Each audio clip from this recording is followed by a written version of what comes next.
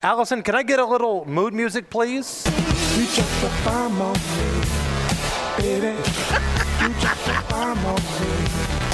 There's a little bomb dropping going on right now. I thought you were going to play Stars and Stripes or something. No. We're going Gap Band I thought you were going to because say Hail to the Chief. United States military decided to open up a can on the Houthi rebel movement, who's been getting a little squirrely with a lot of ships in the Red Sea, not just recently, but for months. Would we say Houthi? We're not talking about Houthi and the Blowfish. No. He might be getting squirrely, too. I don't know. Darius Rutger is not flying drones into shipping containers over the Red Sea.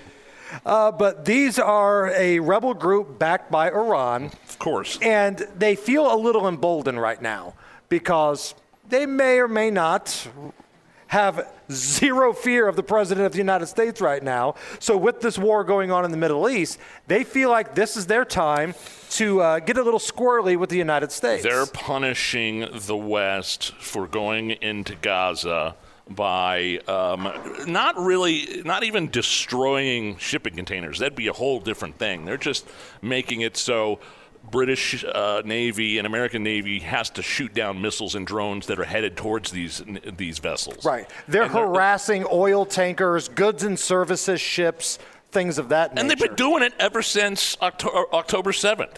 And this has been going on dozens of times. Finally, after we had Oliver Lane on yesterday, who was the Breitbart London bureau chief. If you go back and listen to that, if you want to know exactly what's going on and why what's happening in the Red Sea is important to us here at home and around the globe, go listen to that.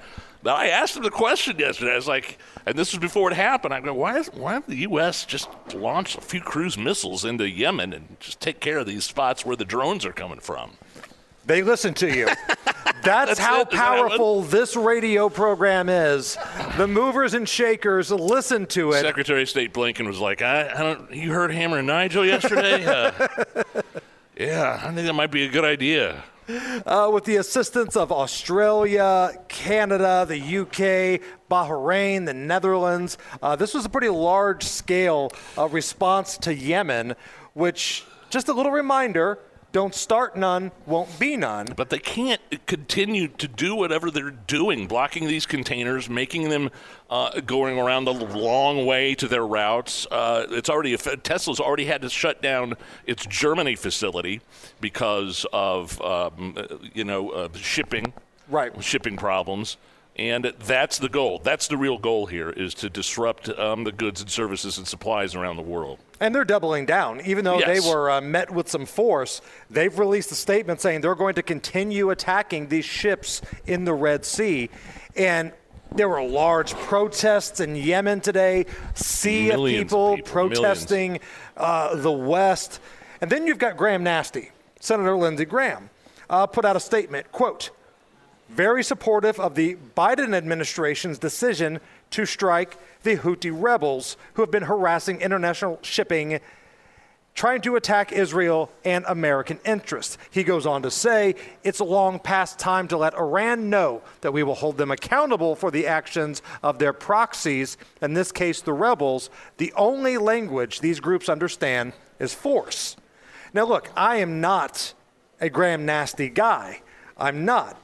But don't you hate it when somebody you don't like makes a good point? Like when Fetterman came out and said, we've got to support Israel. It's like, man. Fetterman, even he has a moment of clarity every once in a while. Here I am agreeing with something Fetterman had to say, and in this case, agreeing something Graham Nasty had to say. Which brings us to a segment we call Lindsey Graham, Tough Guy. Lindsey Graham, Tough Guy. So if you don't like me working to make the world a better place, I don't give a shit. Lindsey Graham, Tough Guy. Lindsey Graham, Tough Guy.